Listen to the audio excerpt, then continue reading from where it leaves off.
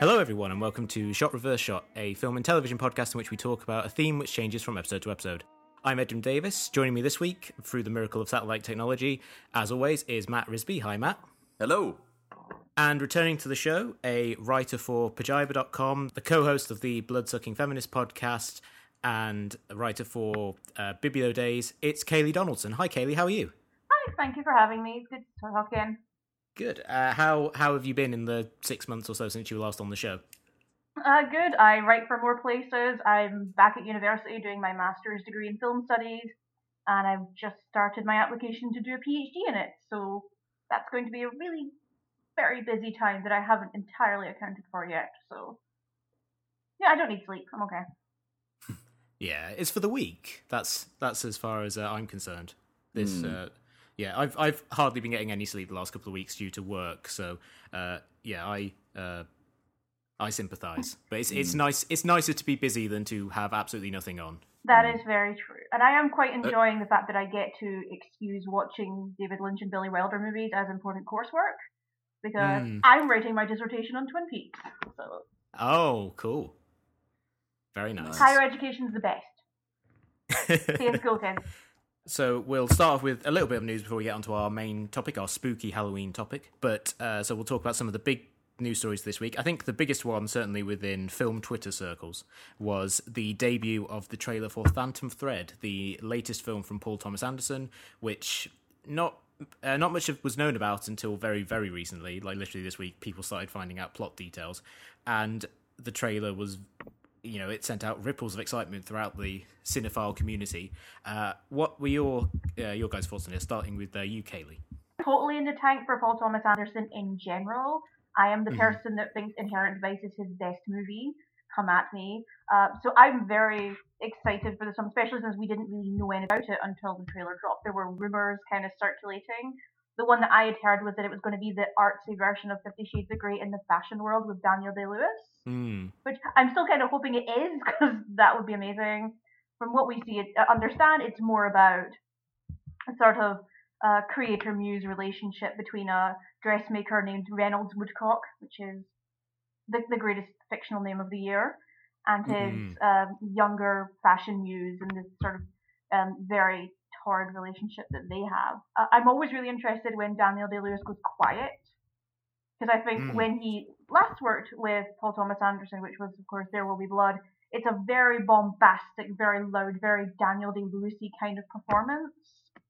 And it's been a while since we've seen him go, you know, a little quieter, and because he's obviously been so selective with projects.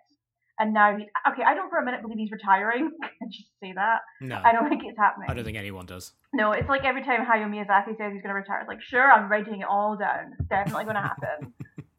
So I think he'll be back in like 6 or 7 years after he's made a few more shoes or something. I don't know. I'm really interested. Miyazaki, Daniel Day-Lewis, and Steven Soderbergh are absolutely fucking awful at retiring. So this is the same thing where like Quentin Tarantino says he's going to make 10 films and retire. It's like, no, you're not. Like just drop that fact. You know it's not going to happen. It's a nice story, but it's not going to happen. In the case of Daniel Day-Lewis, I'm interested to see how that plays out when the inevitable Oscar campaign starts out, because I'm sure Gary Oldman will have something to say about that. But I love everything Paul Thomas Anderson does. I'm excited to see if this continues with his trend of his films becoming less and less concerned with appealing to wider audiences.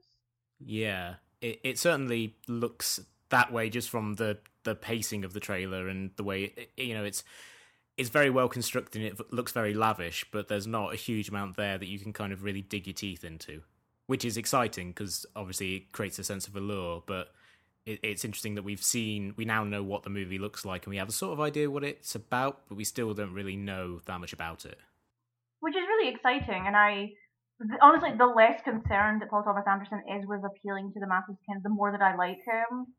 There Will Be Blood did surprisingly well with audiences, but The Master is a really abrasive movie that does not give a crap about that. And then you have Inherent Vice, which is just the really fun artsy version of hanging out with stoners. And I love it. But it did absolutely no business at the box office because I think people realize it's nothing like its super fun trailer. It's much more languid. It's much less concerned with actually moving forward with its, or even dealing with its incredibly convoluted plot, which is, that's Thomas Pynchon. So with the Phantom Thread trailer, it does seem more committed to being like, yep, this is probably going to be a very very languid movie, something that's not going to appeal to everyone. But I mean, surely Daniel Day-Lewis will be what gets a lot of people in the door. I mean, he got some people to see Nine, so he's got that kind of power. Yeah, I think it has the exact reverse effect of Inherent Vice in that the trailer gives you one impression and then the film gives you another. It's going to be the reverse of that because the trailer is very kind of like staid and kind of like, don't go. I must. Please stay. I must go. It's very kind of like regal drama. It kind of feels like, and I'm happy. If it was any other director than Paul Thomas Anderson, I'd have just watched that and let that trailer kind of just slip me by. But I know that there's going to be way more to it, and I'm secretly hoping for. I'm going to hope right up until I see it for the art house 50 Shades of Grey. I mean, it totally could still be that because, like I say, the only thing we know about it is that it kind of is a bit like 8.5, and also that Paul Thomas Anderson is now his own director of photography, which is kind of a new development, which is interesting. He's already taking on so much that he's deciding, yeah, I'm the only one who can make my movies look that way again, look the way I want them, which is interesting. But yeah, so I wouldn't be surprised if when the first reviews come out is they say that, oh yeah, there's a whole element of this movie, which is that it's like Lust Caution or something. Yeah, I want less 8.5, more 9.5 weeks. I hope someone uses that quote on a poster somewhere. That's just far too perfect to waste. Yeah, I'm sure someone already has. But if they do want to use it, my Twitter handle is @TheWoodenKimono, and I'll do it for a lean 2%. Of what, I don't know. Just I'll put it on the poster without even having seen the film. Yeah, 2% of a film critic's salary is probably not going to be a huge amount, but I guess you could... just like half a digestive biscuit. We've all got to get by somehow. One of the other big news stories and the most recent breaking is that Suburbicon, the latest movie by George Clooney, has tanked abysmally at the box office. It opened in 9th place on more than 2,000 screens, which is very bad. If it was on 200 screens and it opened in 9th place, everyone would be saying, oh, that's pretty impressive. But as it is, it was in 2,000 screens. I think it earned about $2.4 million and was amongst the worst wide debuts for Paramount ever. What went wrong with Suburbicon, do we think? Everything. I should say that I actually quite liked that first trailer, but it seems like that trailer and the movie itself have absolutely nothing in common, because that trailer makes it look like, well, essentially it looks like a Coen Brothers movie, because they wrote the script, but they wrote this script in the 80s, around the time that they made Blood Simple. So this has been sitting on a shelf for a long time, and I think that ideas and tastes and sensibilities have changed, particularly when it comes to the topic of dealing with race in America and film. And one of the plots of the film, which is not in the trailer at all, is telling sort of a fictionalized version of real life events of a black family who were the first black family to move into this, perfect American suburban neighborhood. But how do you combine that with a story that looks like, like Blood Simple, or like, a movie that should have John Turturro in the lead, directed by the Coen brothers? I think the reviews were what put off a lot of people, because most of the reviews I read were just sort of astounded by what they'd seen, especially out at the festival circuit, and people were kind of hyped for this film. Because I think George Clooney is a very erratic director. I think he can make some really great stuff, and then other times you wonder if he just wanted a nice holiday somewhere. like Monuments Men seems to have been made because he just wanted to hang out with a bunch of his friends and talk about art. Yeah. But something like, what's it? Good Night and Good Luck, is that it? Yes, that's the good one. That's a really tightly controlled, really very focused film, but I don't know if he's ever really lived up to that since then. Well, certainly not by the looks of Suburbicon. It got beat by Geostorm. Made more money this week than Suburbicon. More people wanted to see Jared Butler fire lasers at the weather than Suburbicon. and it only barely beat It in like its 5th weekend or 6th weekend, or however long that's been in theaters. So 8 weeks now. I mean, that film has, even the Halloween week where it has dropped as low as this, it's still only just lost out to this film, which is. But that's harsh. Yeah, mismatch between the racial storyline and the storyline that the movie is being sold on is something I find fascinating, because there was an interview with George Clooney where he essentially said, oh yeah, we had this idea, we wanted to tell this story, but then we remembered there was this old script, and we thought, hey, why don't we combine the two? And I was just thinking, when has that idea ever worked? Of just saying, hey, here are these two really completely unrelated ideas, why don't we just kind of smash them together and hope that it all comes out in the wash? Which obviously it hasn't. It's crazy to think that, like, on paper, that movie has got George Clooney, the Coen brothers, Grant Heslov, who is Clooney's longtime writing collaborator, is on board as well. With the cast, has got Matt Damon, Julianne Moore, Oscar Isaac, and can just kind of fall so flat and kind of be so lukewarmly received. It appears that when George Clooney does something that has like a kind of like slightly off-kilter comedic sensibility, something like Leatherheads or Monuments Men or this, people just don't seem to be interested. But when he does something serious, I think people are a lot more on board, and I'm not sure why that is. But how much of that is, I mean, one of the things that came out of the reviews for Suburbicon was this sense that the film is kind of like a throwback to that really patronising era in the 60s when a lot of liberal filmmakers were trying to show how progressive they were and really just talking down to people, kind of like, like Guess Who's Coming to Dinner or something, where it's all about patting your back on how wonderful you are. And there does seem to be a sense of Suburbicon being kind of in that realm, especially from a lot of reviews. Like, there's absolutely no reason that those two stories should be shut together, other than maybe we expect this kind of thing from George Clooney, because he is kind of the, like, Warren Beatty used to be the king of Hollywood, or the president of Hollywood, when it came to progressive liberal issues, and I think Clooney has kind of taken over that. Maybe he's felt an obligation or something, but I'd rather just watch Good Night and Good Luck, or even The Ides of March, which is flawed, but it's at least a very kind of traditionally structured and interesting movie to watch.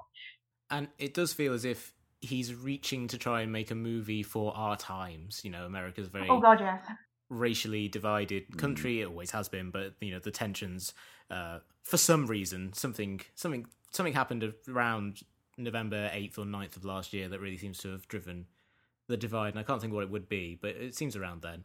But he seems to be trying to do that, but the movie, from what everyone says, is that it's just not up to the task of that, and so he's gone for kind of a lofty goal and missed it. Whereas something like Good Night and Good Luck, making a movie about the importance of the press and the truth and everything in the height of the Bush administration, that felt like really kind of putting his credibility on the line and tackling a story that felt important, and obviously the film was rewarded in that regard. It got a lot of Oscars, it did fairly well, and it got really, really nice reviews. And this really does feel as if he's maybe tackling something that he just does not have the cinematic chops or the grammar or even the language really to really handle. Plus, combined with what appears to be stale material, if the Coen brothers have had a script sitting around for 30 or 40 odd years, 35 years or whatever, and they have not at any point in their long and storied career, when they could have got anything made, thought, do you know what, let's blow the dust off that one. You don't really have a lot of hope for it. And how often does a film work out when it's written by the Coen brothers but directed by someone else? Gambit? Oh god, yes. Bridge of Spies is okay, but there are moments, like, there only really flourishes now and then, like Mark Rylance will say something, but the Coens wrote that, but otherwise, that's a Spielberg movie. Or Unbroken, the Angelina Jolie movie, which I actually thought was pretty decent, but you would never know that was a Coen brothers film. I think that they are a team who should just tackle their own material. It's worked out pretty well for them for the past couple of decades. They seem to be doing okay. Yeah, I think ironically, the best people who have directed a Coen Brothers film is Crime Wave, the Sam Raimi one from the mid-'80s. That's at least fun for some of its running time. And very much in keeping with what they were doing themselves that time, or what they would do in a couple of years later with Raising Arizona. Whereas this... It's a bit more kind of madcap, wasn't it? Yeah, this feels like, remember that stuff we used to do and don't really do so much anymore? Why don't we just fob that off on Clooney and collect the royalties? Was that a deal for Hail Caesar or something? There's been a swap. But I am interested to see how the events of a certain thing that happened last year end up influencing certain movies, because I think something like Get Out will inevitably be viewed as a movie of the post That Dude era. which it was probably never. It was intended to certainly be a political response, but not to that particular problem. So I'd be interested to see how films made specifically after that this time with that focus in mind get on, and how different that is when it's tackled by a white filmmaker. Yeah. You can say a lot about Clooney, but I don't think anyone ever doubts his intentions. But he is, kind of. I think when people think of the smug Hollywood liberal, they'll always think of him in that South Park joke. Yeah. Get Out. I always think about the joke, the joke from that really plays differently post that guy winning was that when Daniel Kaluuya is talking to Bradley Whitford and he talks about how much he loved Obama, and he says, I would have voted for him 3 times if I could have. I'm kind of thinking, now I'm thinking, who did he vote for? Because if Hillary had won, you'd be like, oh yeah, he probably voted for Hillary. But it's part of thinking maybe he's one of those rich people who decided this time they would vote for the other really, really rich guy, allegedly rich guy. Our final news story of the week is Olivia Colman joining The Crown, Netflix's hugely successful series about the life and reign of Queen Elizabeth II. The character was played by Claire Foy in the first series, and then she's going to be playing her in the second. And because each series looks at a different decade of Queen Elizabeth II's reign, they're eventually going to have to choose a different actress. And I think they honestly couldn't have chosen someone better than Olivia Colman, who is like one of our greatest living actresses. It's not immediately obvious casting, but it's great casting, and I'm really pleased at it. I mean, full disclosure, I've never seen The Crown. Unlikely to watch The Crown, but one thing that, as some regular listeners will know, I've been away most of this year, kind of on my travels, and one thing that really surprised me every time I ran into European people is they instantly asked me if I watched The Crown because they absolutely fucking love it. And I was just like, and they were like, oh man, you must be psyched about The Crown. And I'm like, well, no. I mean, some people don't like the Queen. She's all right. I mean, I've got nothing personal against her, but the idea of a monarchy doesn't seem to fit in with my meritocratic view of the world. So if anything The Crown does is confirm the stereotype that English people are obsessed with their own monarchy to everyone else in the world. I have friends who are American who absolutely love The Crown, and I do think it is a show that is made primarily for Americans. With it being a Netflix show, obviously it has this instant international audience, but I think it is aimed very specifically at, if not Americans, then certainly non-British people, because there are huge swaths of that show that I've seen. I haven't seen all of the first season, where they just have, everything comes to a halt and someone explains to Queen Elizabeth, how the monarchy works, and you think, well, she would know how this works. But it's obviously for the audience to get in on that. But it is that it's a fascinating, very Netflix-style show. It's designed to be watched in a binge session. It is lavish and very expensive. It allegedly cost about $100 million for that first season.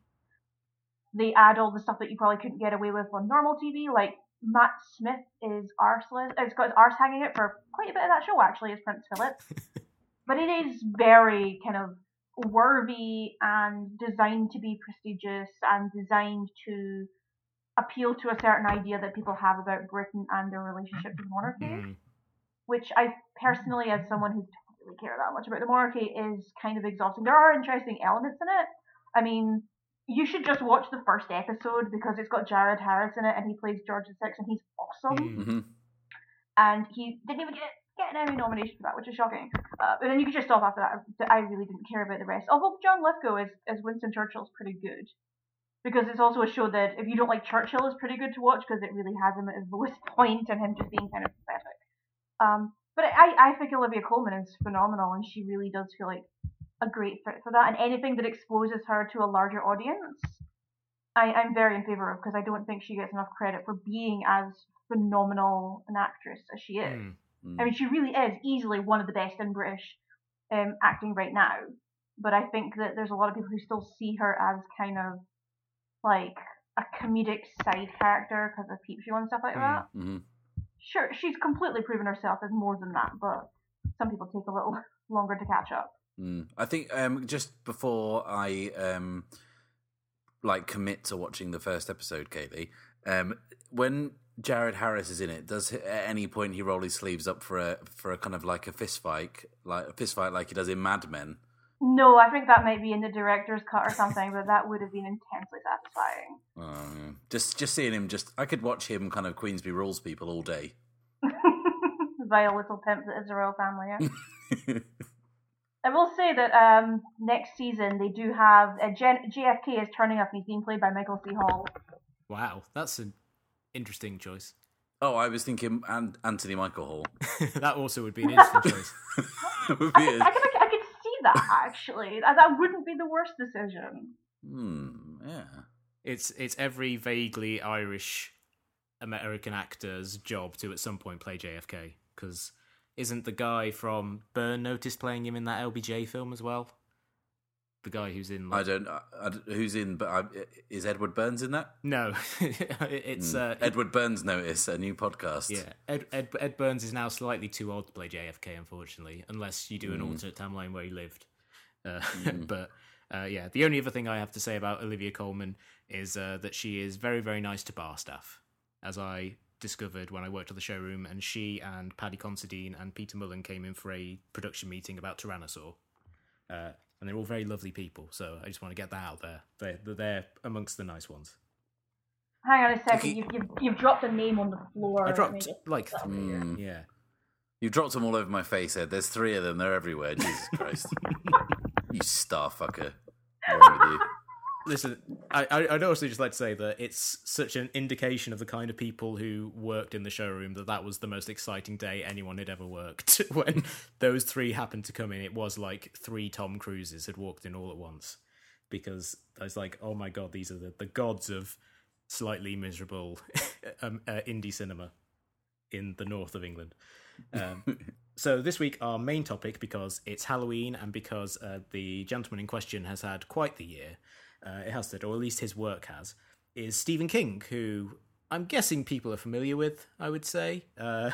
He's probably one of the most successful writers of the 20th century, one of the most influential horror writers, certainly. And this year has been a banner year for adaptation of his work. The aforementioned It has been a runaway success and has now earned $323 million in the US and an appropriately terrifying $666 million globally. Oh, that's perfect. I didn't know that. It's so fortuitous. I was looking up the amounts earlier, and I was like, "Oh my god, we had to." No one needs to see it now. Yeah, they have to take it out of all cinemas so Yeah. it finishes on that number. Yeah, like they've made enough. They've made like $400 million at least profit on it. I think they can be happy with that and a perfect final total. But also, Netflix put out Gerald's Game and 1922, both of which have been very well received. Gerald's Game in particular has gotten very, very good reviews. The TV show Mr. Mercedes, for anyone who could watch it, because I have no idea what channel that's on. Apparently, it's an AT&T original, which is like it's like a joke Like off the internet people? Yeah, it's like a joke off of a Difficult People that there's an AT&T original drama series, but it genuinely exists, and it stars Brendan Gleeson. What? Yeah, and Fuck off! That's not real. No, and it would have starred. Is that real? Yeah, and it would have starred Anton Yelchin, of course. Sadly, passed away after they filmed the pilot, so he was replaced with Harry Treadaway. But yeah, it's a grim and dark detective show based on his trilogy of novels, and like I say, it's being made by AT&T, so I have no idea how people watch it, but it's got a second season, so clearly some people are. I'm just baffled by the people who are getting into original programming. It's just like, is it going to have next year like Nestle's original like TV miniseries, or Marks and Spencer's like movies starring Anthony Michael Hall as JFK? He's a good gateway actor. Well, we're getting Apple TV soon, original. Yeah, I'm kind of shocked that hasn't happened already. Like, it's not that impossible. Wow. Also, we had... What a world we live in. Also, we had... I mean, this is not a positive story, but I guess it happened, finally. The Dark Tower made it to screens. It wasn't a success, but they finally made it. And it may come back as a TV show. The Mist TV series, also not successful, but it happened. And next year, it's going full on. We've got Castle Rock, the Hulu series based on like a bunch of his books. It just kind of had this weird shortcut-esque shared universe where all these characters come together. So, so I think we'll just start off like, why is 2017 the year of Stephen King? Why is a 70-year-old guy from Maine currently the hottest thing in pop culture? Well, I kind of had this thought myself, and whilst I can't give you any definitive answers about why 2017, when I looked through the list of everything he's done, he's just never stopped being popular. They've never stopped adapting his work. And as someone who has never read a Stephen King book, for shame, like I don't know whether it's just he's just got that many ideas, and it's just inevitable that there'll be ones that stick, and just by virtue of coincidence and like statistic probability, that he would have 4 or 5 ones that are successful in 1 year. It definitely seems like, I think in the case of it, I think it's one of those things, like with Star Wars coming back in a big way, is like it's hit the right point in the nostalgia cycle, which is that all these generations of kids grew up watching the miniseries and reading the book, but also being kind of disappointed by the miniseries because it couldn't be that bloody because it was on ABC or whatever, and being primed for a new adaptation of it. And it has been not quite a holy grail in the same sense of The Dark Tower was, of this thing that everyone was like, oh, it would be amazing if they got it happen, but it's certainly a thing that for 4 or 5 years people have been really excited about. So for it to finally come out and be good, I think was probably a bonus. Oh yeah, and I think it's also, I mean, I do think you've got right on the nostalgia part there. And you see that with something like Stranger Things. Like, Stranger Things doesn't exist without Stephen King. No.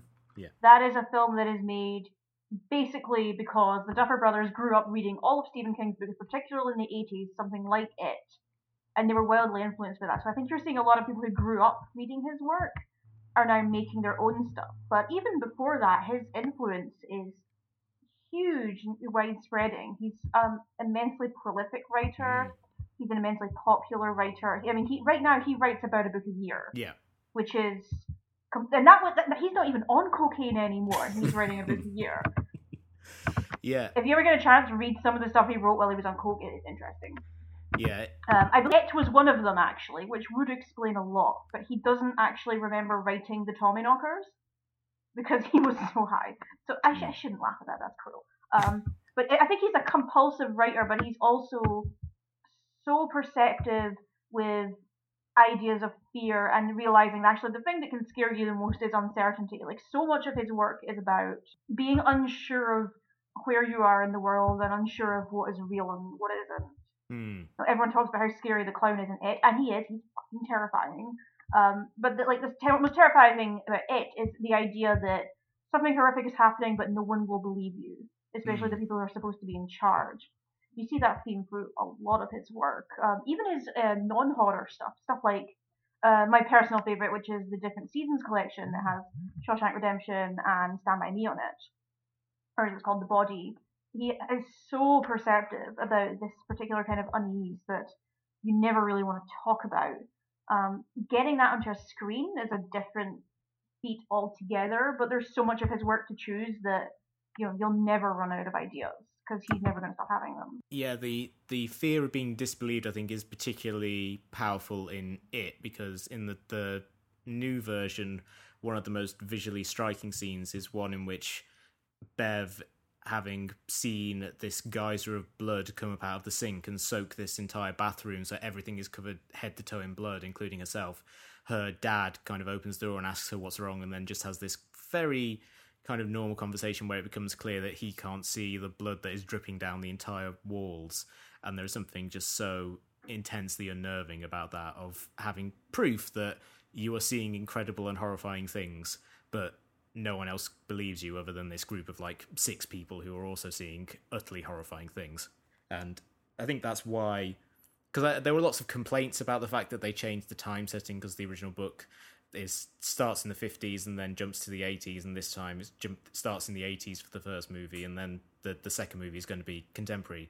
But watching it, I thought pretty much all of these themes carry over. I mean, you can make New Kids on the Block jokes now, and that's kind of like the only major difference. But in terms of theme, there's not a huge amount different between the 50s setting of the book and the 80s setting of the movie.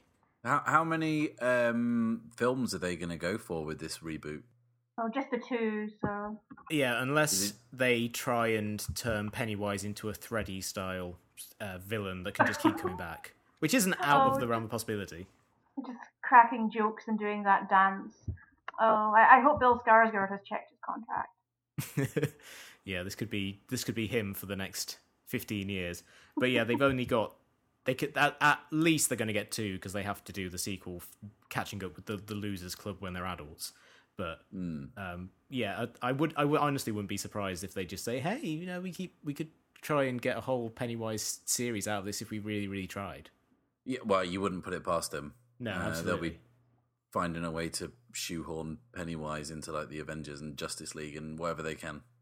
Well, his dad is in the Avengers, so yeah, that would be an interesting moment. Oh, he is, yeah. The whole Skarsgård family are doing very, very well, except for Alex, who has ruined his head. Oh, no, don't. It's very sad. Some of us are still very sad about that. I'm wondering if that was like the Cursed Monkey's Paw deal he had to do to win that Emmy. I feel bad for John Carroll Lynch because he's just stolen his look. Oh my god, he does look like the Zodiac Killer. Oh, okay. Quick question. Are you telling me that the 3 Skarsgårds are related? Yeah. Oh, there's tons of them. There's way more than 3. You ever seen Vikings? There's a Skarsgård in that. Oh, wow. This is mind-blowing. I just thought it was a coincidence. No, they're like the Barrymores. Like, you just keep turning a rock and there's another one. Oh, wow. Ellen's main hobby is procreation. Right, well, there we go. He looks like a man who put it about a bit in the 60s and 70s and probably can't remember where. You know what I mean? He's got kids in the 70s, the 80s, the 90s, the 2000s and 2010s. I think he is going for some sort of record. Or just keeping Sweden populated, you know. Yeah, if it weren't for him, the entire film industry would have collapsed when Bergman retired. He's kept it going. Fair play to him. Also, like I said, Gerald's Game got very good reviews, and I think it's interesting that we seem to have hit a point where we're getting a number of King adaptations that are reasonable. They're kind of faithful for the materials, but they're also delivered with a certain degree of craft. And if you look at kind of the different eras of his work, that's not always the case. Like from the late 80s onwards, when there was such a wealth of material, you did start to get stuff churned out that was really, really faithful to his work, but also just really crappy. Sort of your Children's of the Corn and whatnot, and the 7 or 8 different sequels that they made to that. And I do wonder if it's like Kaylee said, that we're getting to a point where there are people who are being like really influenced by his work, but perhaps not. They don't feel like the need to just stick to the page entirely. They're more willing to say, you know what, Kubrick had some ideas by cutting things out and rearranging things and not trying to transpose his slightly creaky dialogue to the screen. So, just a question from someone who hasn't read a Stephen King book, aforementioned. What went wrong with The Dark Tower? Oh, how long have we got? Is it just something that was in production for a long time and it never really should have got this far? Or was it just it should never have been a movie, or should they have tried to do it as TV? Or well, they're supposed to be doing it as TV. Like, originally this movie was supposed to be like the jumping off point for a whole series. I think they're still going to make a TV series, but they're just going to forget that this film ever happened. Hopefully they'll still include Idris Elba, because that's one of the good decisions they made about it. I mean, really, first of all, Akiva Goldsman should never have been near this thing. Like, why is he near any movie? Put the pen down and just leave. You know what I mean? He shouldn't be allowed to write things. Just tell him that you need something from the store and then leave when he's gone, okay? He shouldn't be doing anything near movies. But I think it's also, I mean, the material itself is very, very heavy. I mean, The Dark Tower is this massive series of about 7 or 8 books that starts out as kind of a sci-fi western pastiche that then turns into what King calls his magnum opus, and it's about 4,500 pages of genre-bending metafiction where Stephen King turns up as a character at one point, and there are multiple universes, and mass interrogation of some of the great works of sci-fi and fantasy. There's a lot of Tolkien in there. There's a lot of like Sergio Leone's movies. There's a lot of King Arthur in there. I haven't read them. My auntie has. She loves them. But how do you even begin to turn that into one movie? But how do you turn that into one movie under 90 minutes? Badly. And I think their decision was that they didn't, and they tried to turn it into like a... I think it's supposed to be like a sequel to the books. By the That's time that what I've heard, yeah. Which is a horrendous idea. Why would you do that?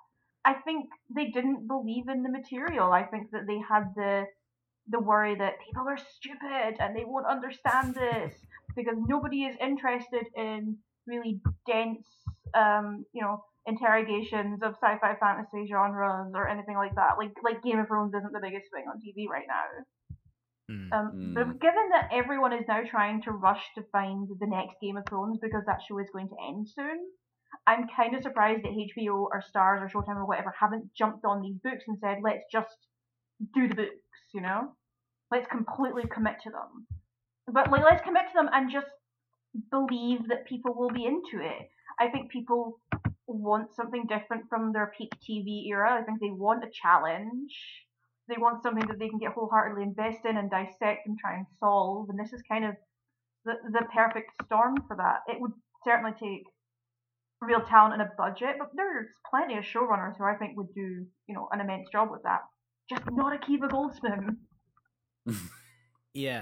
And King himself has basically said that even though he does consider The Dark Tower to be his magnum opus, he also has said, if I had the time, I would go back and streamline it and rewrite it all, because it was written over the course of 30 years, and there are some things that don't align. I mean, he did rewrite the first book at one point and just added a bunch of stuff to make it more in line with what would later happen. And I think if, like you say, if a HBO wanted to get behind it and say to Stephen King, hey, that's what we want to do as well, we want to take this and maybe offer the chance to do that more streamlined version, that you maybe could get something really special. And I think Westworld demonstrated that there is an audience out there for kind of slightly heady, genre-bending, serialized drama, and that is a perfect fit for something like The Dark Tower, which, if you prune out some of the less fruitful divergences, you could probably come up with something really, really fascinating. And it's a Western, which also at some point goes to our world, so it probably isn't that difficult to shoot in terms of locations and stuff. Special effects and stuff you're going to have to shell out for, but I think there is a lot of opportunity there to create something really bold and interesting, which probably isn't going to happen now, or at least isn't going to happen until the TV series fails and someone else gets the rights. And like Kaylee says, it's people have shown and proved that they have an appetite for this kind of thing, and I can understand 15 or 20 years ago you don't want to be the first one, you don't want to be taking the risk. But now that there's precedent, and there's stuff on TV now that fits that bill that is ending soon. There is a void that could easily be filled, and I kind of, in a way, would rather kind of absorb that kind of thing in a TV show rather than having to try and condense it down to 90 deeply unsatisfying minutes.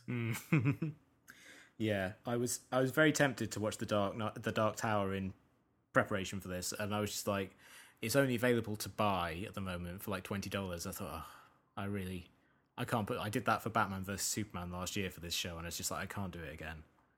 You can't be burned twice. I can't have the two films I own digitally be Batman vs Superman and The Dark Tower. Not when I don't own any good movies. Yeah. Also, in terms of I think it's interesting in terms of his influence, because if you look at something like Lost is basically Damon Lindelof and Carlton Cuse have said that they used The Stand as their Bible, essentially, for what they wanted Lost to be, in this kind of thing that takes place on an epic scale, all of these characters which gradually get separated out into different camps that are good and bad. And that also makes me wonder if we're ever going to see a good adaptation of that book as well, because that's another hefty tome, similar to The Dark Tower, but also to It, where you think there's some elements of this that feel really commercial and could work, but also it's kind of very in a Hollywood that is obsessed with franchises. I guess you could split it up into two movies or whatever, but there's not a huge amount there to kind of turn it into this multi-part franchise thing. It starts with a flu that kills pretty much everyone on Earth, and then it ends with an atomic bomb going off. There's not a huge amount of room there for it to be kind of dragged out over years and years and years. Weren't they going to drag it out over years and years and years, though? Wasn't there talk that they wanted to make 5 movies out of it or something? That's true, yeah. When wasn't Ben Affleck going to direct it as well? There was. Oh, poor Ben. If that was only the worst thing that had happened to your career.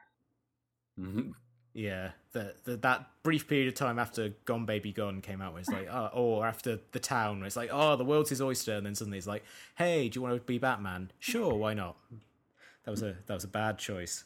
I'm sure that someone is going to greenlight that now that Ed has been big. Like, there's absolutely no way that not every studio producer isn't scrambling through King's, bibliography and going, right, what hasn't been done yet, or what do people like that we really want to see? That, or they're just going to try ripping off it in other ways. I mean, it didn't just make 666 million. It's now 9th highest grossing film of the year. Like, it grossed more money than a Transformers movie, which I don't think any of us saw happening. I mean, like, I'm actually sort of obsessed with how Transformers has flopped. Like, that's a whole other thing. But it's now topped Logan, which is now at number 10. So I think it's got a good chance of staying in the top 10 by the end of the year. I mean, what's going to beat it? Thor Ragnarok and Star Wars, I think, are really the only two big ones. Yeah. But I think it's shown that there is a hunger for that kind of movie. And I don't think it's all exclusively nostalgia. I think that there is something to be said for putting money into horror. It isn't a pricey movie, but generally speaking, most horror movies are made very, very cheap these days. And they're made, to be put out at Halloween for like 4 or 5 weeks, make back their budget, and then leave. Like, the Blumhouse formula is doing very well right now. But it's a $35 million movie. It's obviously something that people are very fond of or have really good memories of. But it's something that was also designed to appeal to an adult audience. And how often do we see movies nowadays that are designed to appeal to, adults? It doesn't really happen that often. And I think that may be some, little explored territory that we could see with more movies coming out that take on King's work. I think he has written for kids, actually. I haven't read any of that stuff. But there's obviously an audience that's hungry for stuff like that. And then something like Gerald's Game, it's a Netflix movie, so it plays by a different set of rules. But could you imagine going into a pitch meeting with the story for Gerald's Game and trying to get that, like, funding for a cinema release? Like, right, so there's this couple and they're doing some weird sex games, and then one of them dies and the other's chained to the bed and she starts hallucinating. Can I have money, please? Like, you could never do that. Oh, and there's a necrophiliac in it. Just a bit, Yeah. just a pinch, like a sprinkle on top. Played by the giant from Twin Peaks, who, I mean, is obviously having a moment, but not the Pretty biggest good year name. for him, eh?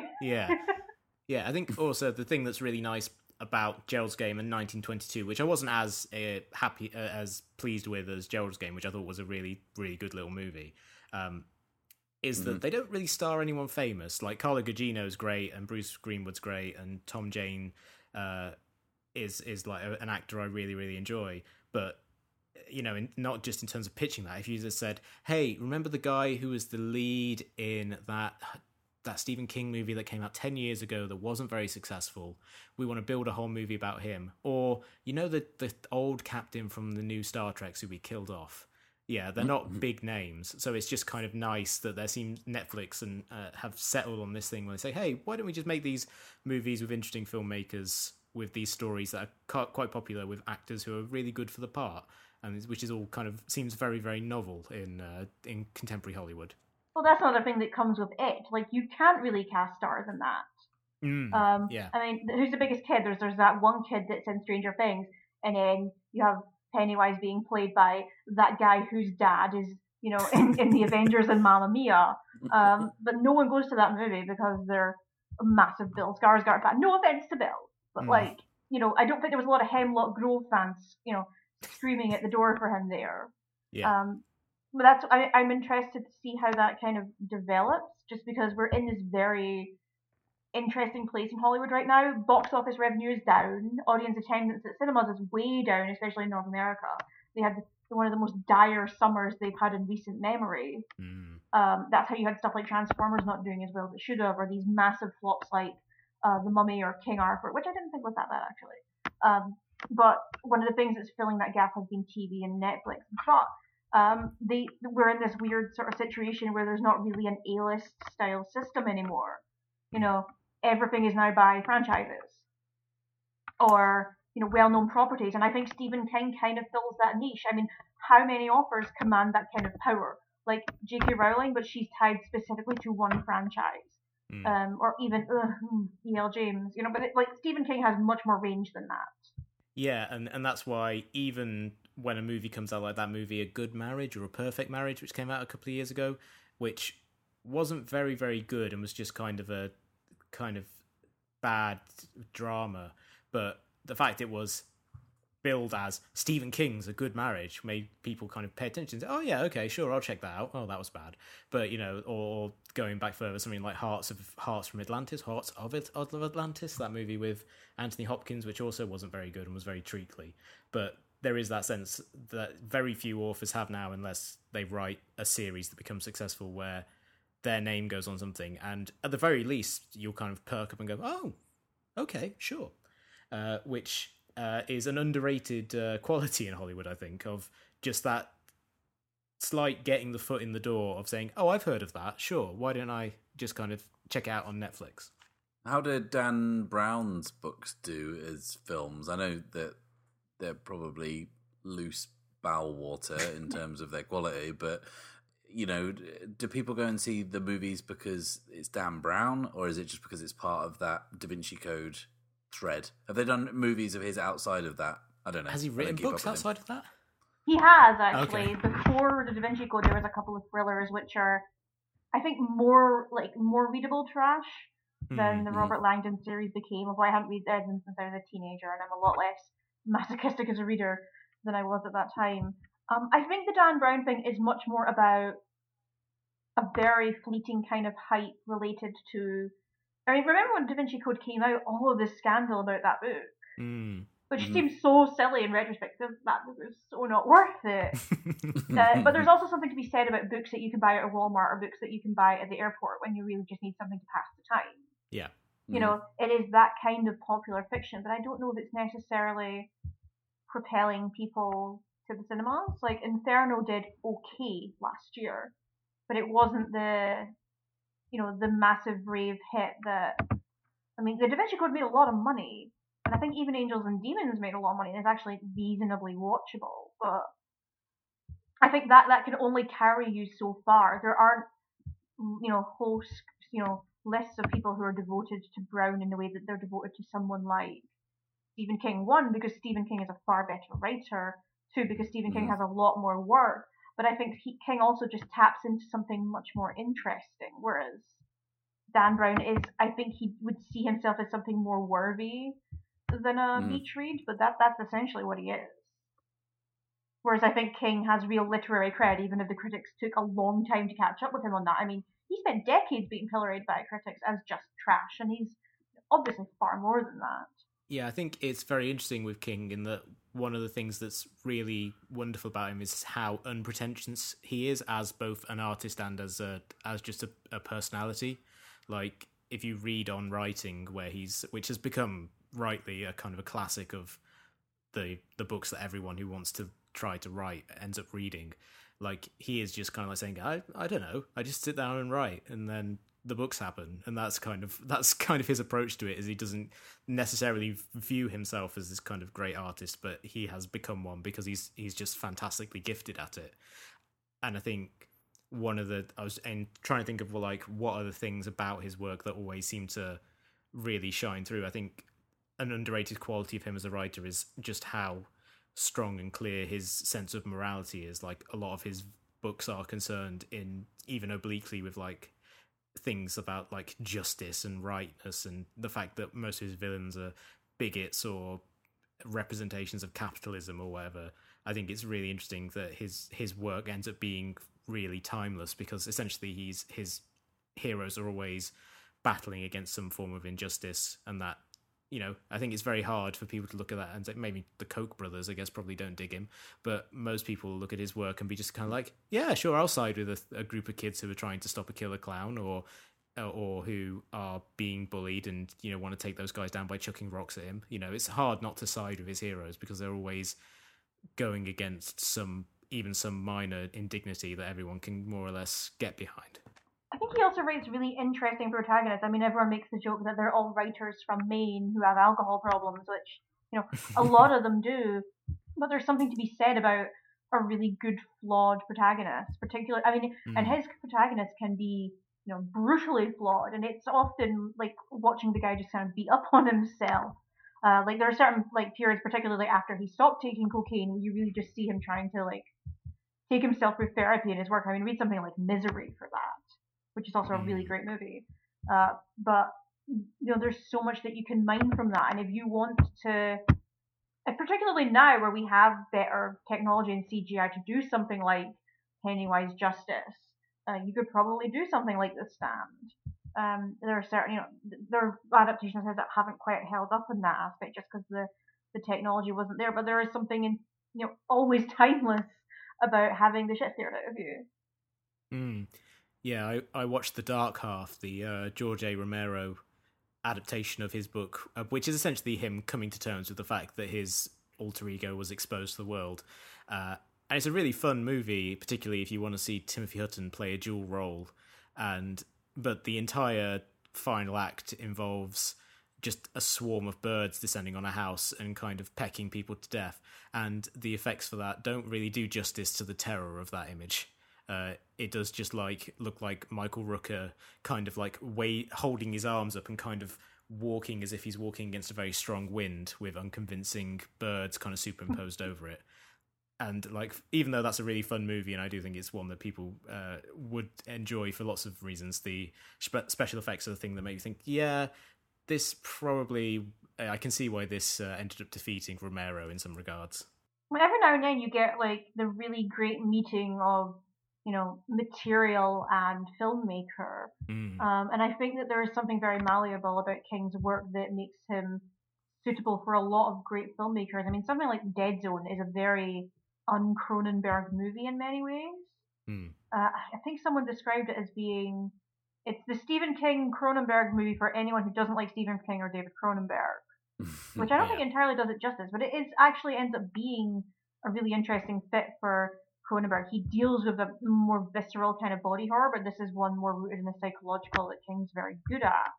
Or even Kubrick in that aspect, and I know that King hates The Shining, and I understand why he hates The Shining. I don't think he's wrong about Shelley Duvall's character. But I think that what that film does very well is capture just that constant sense of dread and that sense of disorientation. You never know what's happening. I mean, the idea that, the architecture of the building keeps changing while people walk through it. And when you realize that that's what's happening, that's truly scary. And there are images in that movie that just linger with me to this day. And I've seen that movie countless times. It's one of my, our family's favorites. With all respect to the original material, which I do enjoy, I think if you're looking for a King book to start with, The Shining's a pretty good one to go with, if you're interested. But there are things that I'm glad that were omitted from that adaptation, like the talking topiaries and things like that. We're okay. We don't need that. But that's an interest. I think the material is so fluid that you can do something like radically change characters or scenes, and it can still feel very King-esque. Although I do understand why he doesn't like The Shining in terms of not just Shelley Duvall, but Jack Nicholson definitely starts that movie crazy and continues. You don't really get the build-up of him losing his mind, but it's scary Jack Nicholson, so it's okay. Yeah, I think that's why I always really liked Christine as well, as an example of just material and filmmaker really meeting in the middle nicely. Like, John Carpenter he's very good at mood and texture, and Christine is a book about mood and texture built around a very silly premise. And I think the difference between a King adaptation that works and a King adaptation that doesn't, in a lot of times, is literally like, how well does the filmmaker handle what could be a ridiculous premise? That's the reason why Maximum Overdrive, which hilariously was made by King himself and demonstrates that even he can't quite get the balance right when it comes to making the movie.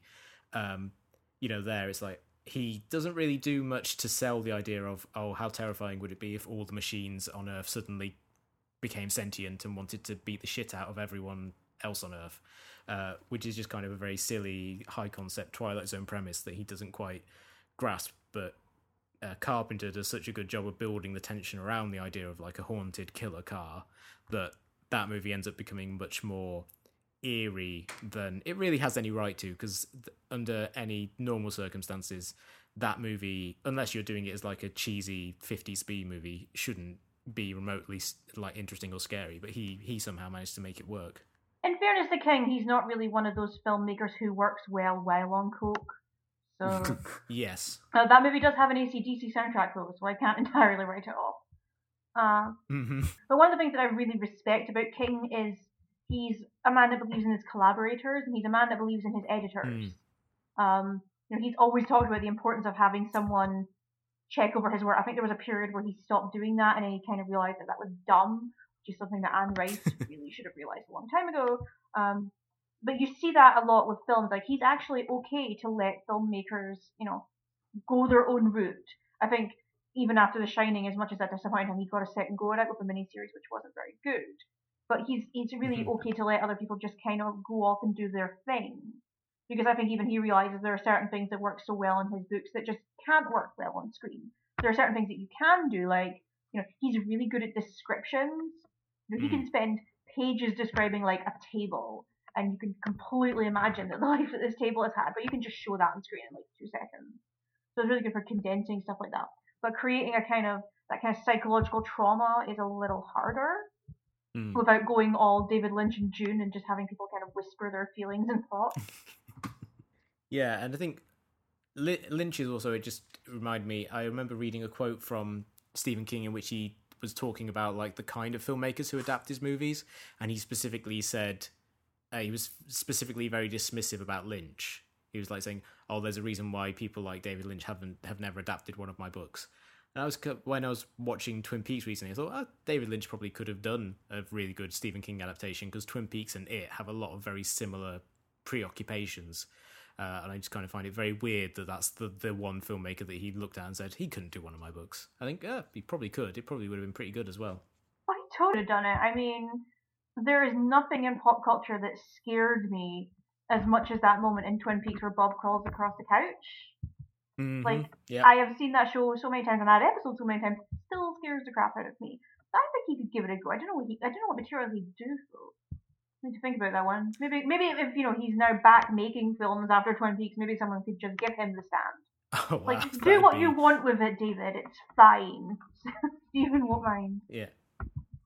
What about Maximum Overdrive reboot? He would just make it with like jazz music. He would just cut the AC/DC and make it the exact same movie. I was also thinking about filmmakers that haven't made King movies. I was just trying to think, it's so weird that Steven Spielberg never adapted a Stephen King book, because they're two titans of American pop culture. They both kind of arose in prominence at more or less the same time, and they both liked to tell very similar stories about kind of a very particular kind of American growth and childhood and whatever. And it really does seem like at some point their paths would have crossed, but it's kind of weird that never actually ended up happening. No, well, the kind of Duffer Brothers have done it for him, haven't they? They've made a kind of a Steven Spielberg, Stephen King crossover. Yeah, I guess that is probably the closest we're going to get, but I was kind of thinking that there seemed like if he hadn't suddenly became serious in the 80s with Colour Purple and then going through like the rest of the stuff he did in the 90s, maybe that would have been something he would have been drawn to, because like it does seem like he could have done it really well in the 80s, or he could have, even now, if he wasn't, instead of deciding to adapt like an Ernest Cline book, he wanted to make The Stand. Like, I don't think anyone would be that mad at him for it. I would take that swap. Like, no question. Actually, yeah, that's true. Ernest Cline might be mad. Oh, he'll buy himself another DeLorean and write something really sexist. He's fine. Did you know that he likes movies, you guys? He's a geek. Did you know that? I didn't pick up on it. He's really subtle about it. Yeah, I've never read Ready Player One, but I have read pages of it that people post online, and like whenever people would make fun of him before, I think this doesn't seem. I mean, it can't really be that bad, can it? And then I read one which was literally just like a list of references, and I thought, Jesus Christ, this is awful. This is worse than I could have even possibly imagined. So I picked it up on Kindle for like 50p or something, and it's just sat kind of with the little new icon blinking next to it for the best part of a year. Because, like you say, when people post those things on Twitter, those pages, it just makes me think of that bit of Stuart Lee stand up where he's talking about Dan Brown, where he says, "I'm going to read you a line from the Da Vinci Code," and he just opens a book and says, "The famous man looked at the red cup." But like that's not in the book. He just made that up to be indicative. And I keep thinking when I see the Ernest Cline things, I was like, surely that can't be a real piece of literature. And like that's just stopping me reading it, and also kind of like a sense of human decency as well. Oh, it's so bad. I mean, I think I paid 99 pence for it on Kindle, and I still feel ripped off. Not to go too much of a tangent, but it is one of those things where it is kind of the worst embodiment of everything that comes under the umbrella of quote-unquote geek culture. Mm-hmm. It's kind of like Family Guy in that aspect, where there's no jokes, it's just references. And it's one of those things where it's like, oh, I get it, but you do that about 14 times on every single page, and it's just exhausting. Actually, I hear that the other book hero, Armada, is worse. Laura Hudson wrote a review of that book for Slate, and it is my favourite piece of criticism anyone has ever written. It is just the most beautiful thing ever written. So I'm kind of stunned that this movie exists, and I'm not even more baffled that Ernest Cline is referred to as the holy grail of pop culture in the trailer. Yeah. Whoa. Like, screw you. Yeah, every time that trailer plays, I just get irrationally angry. That and the Justice League trailers, whenever those play before movies, I'm just thinking, this culture's in a bad place. This is... Why is Mark Rylance in Ready Player One? I know he likes Spielberg, but did he rescue him from, like, a fire or something? He doesn't have to do this shit. I think is he playing the role that Gene Wilder was going to play? Yeah. Basically Willy Wonka, which is how he is referenced throughout the book. But you can't do subtlety in this book. You have to know every reference, because that's how you know you're a good person. That's how you know that you're smarter than everyone else, because you get all these references to 80s geek culture that Ernest Cline masturbates over every night. Yeah, that's the part in the trailer as well. Like, when they start playing bits of pure imagination on it, it's like, oh, stop over-egging this. Like, this is already terrible enough. You have to ruin a really beautiful piece of music. Yeah. I've seen every Spielberg movie released in my lifetime in the cinema, except for maybe Amistad, because I was too young. And yeah, I think we're going to have to miss that one. Same as I saw every Pixar movie, but this year broke that streak with Cars 3. Yeah, I just can't put myself through Ready Player One. You saw Cars 2 in the cinema? Yeah, let's go back and discuss that.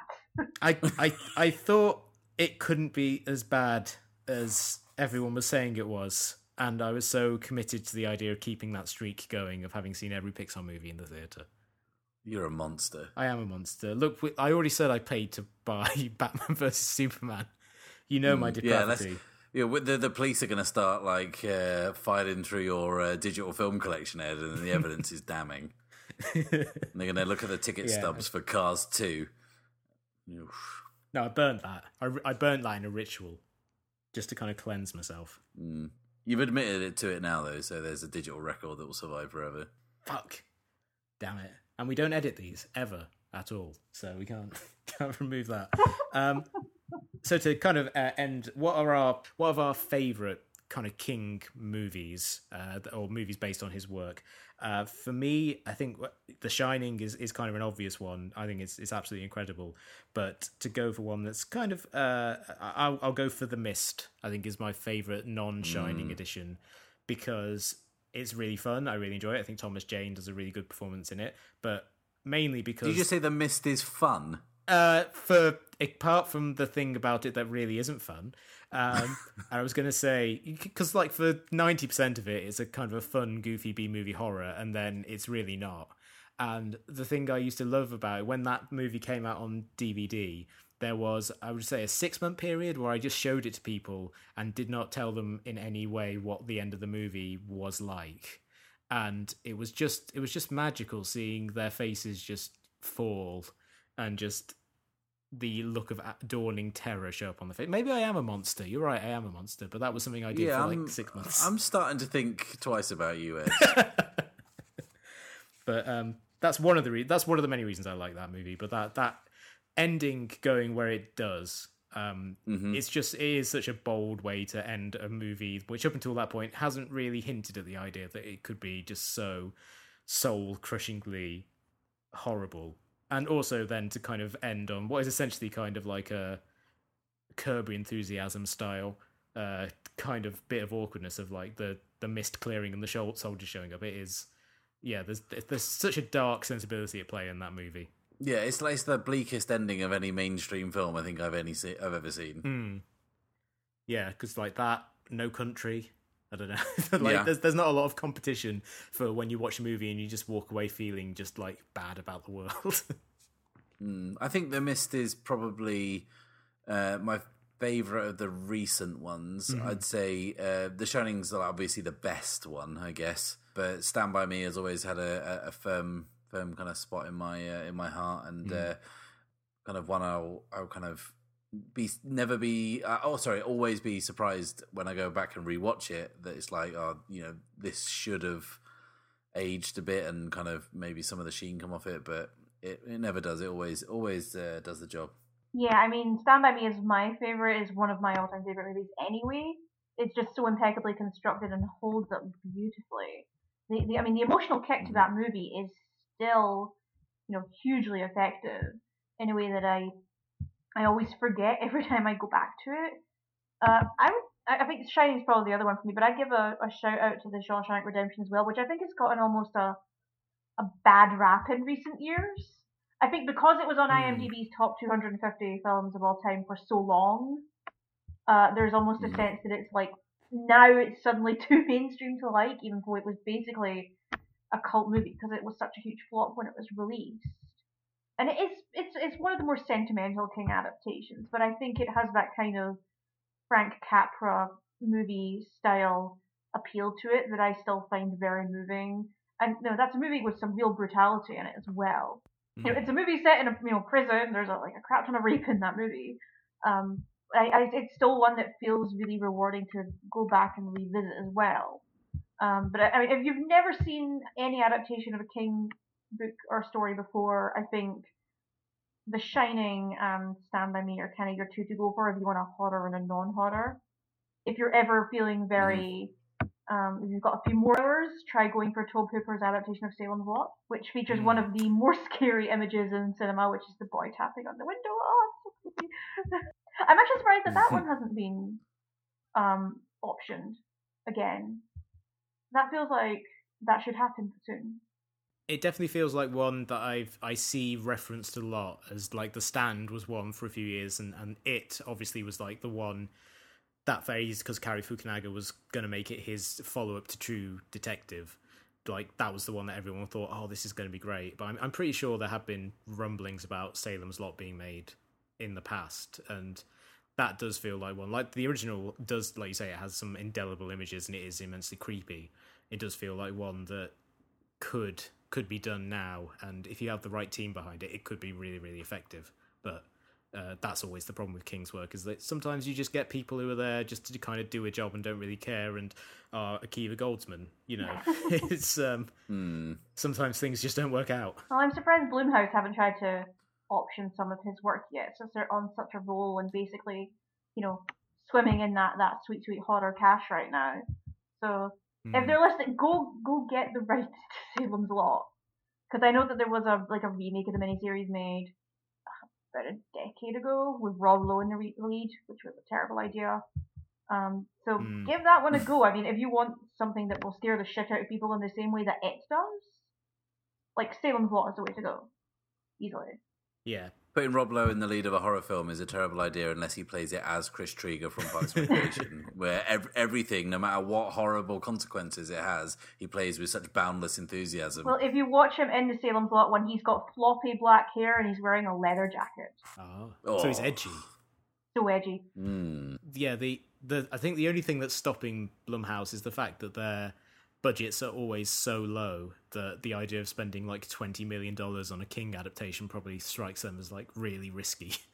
It's just like, well, we could make 10 movies for that and probably make more money, but I think if they want to be major players and they want to kind of stay on brand, I think going for an established, they're doing Halloween now. It makes sense if they want to go back and just do a King adaptation. That Halloween that's David Gordon Green and Danny McBride, isn't it? Behind yeah, it's a crazy collection. David Gordon Green. We could do a whole podcast series on that guy's career trajectory. Yeah, right. From George Washington to Pineapple Express in like 8 years or whatever. It's kind of nuts. Yeah, but at least we got Eastbound and Down out of it. Absolutely. I mean, like, I'm not disparaging any of his films because they're all interesting. It's just like how he manages to straddle. I mean, there's that bit of philosophy, isn't it? It says the great man straddles two extremes, and he's certainly putting that to the test. Yeah, put Your Highness next to all the real girls, and that's the entire breadth of American cinema, really. It's like if Terrence Malick did Caddyshack as well. You know what I mean? It's good. Tell you one thing, that green would be shot so beautifully. Just 40-minute long shots of the green. Yeah. And Bill Murray whispering. You're whispering really kind of like, well, we don't know what he's whispering, but it's into the ear of a gopher. It's the gopher that's whispering. It's like the dinosaurs in Tree of Life. I think, again, if anyone wants this, 2% is our standard fee for all of it. We'll split it 3 ways. I'll get 50% because it was my deal. Well, Malick did say this week he's going to try and make more conventional narrative films, and it's been a while since Caddyshack 2 came out. If he really wants to make a conventional movie, Caddyshack 3, directed by Terrence Malick, is the way to go. Yeah, we need a modern day Rodney Dangerfield, though. That's the problem. Yeah, who doesn't get no respect? Well, in this podcast, Ernest Cline. Yeah, Ernest Cline gets no respect. Yeah, we've ruined it. Yeah. We had the last perfect idea in Hollywood, and we ruined it by adding Ernest Cline. Yeah, it comes to us all. Thank you both for being on the show this week. Kaylee, where can people find you online? You can follow me on Twitter at Kayleighann, which is CeilidHann. If you just search Kaylee Donaldson on Twitter, you'll find me. I'm a main features writer for Pajiba. I do hot takes over at Screen Rant and Sci-Fi Fangirls as well. If you like vampires and feminism, we're doing From Dusk Till Dawn on Bloodsucking Feminists this month, so come check us out there. Good time to be talking about a Miramax movie, I'll tell you that. But if you just want to follow me on Twitter, I talk about movies and feminism, and I post lots of pictures of Matt Nicholson. So, all the good stuff. Yeah, absolutely. Matt, people can find you on this show. Yeah. But also on Twitter. I don't know if you've ever actually said what your Twitter is. Yeah, at the Wooden Kimono. I don't tweet as many pictures of Mads Mikkelsen. But yeah, it's just kind of pictures of my dinner and stuff, mainly. Delicious. If you've enjoyed this episode of the podcast, then please subscribe to us on iTunes or Player FM, Stitcher, Overcast, all the usual places. You can also find us on Facebook and on the aforementioned Twitter. We are at SRS_podcast. We'll be back next week with something entirely different. But until then, it's goodbye from me. And goodbye from us, I guess? Yeah. And also goodbye from me again. Goodbye. Bye.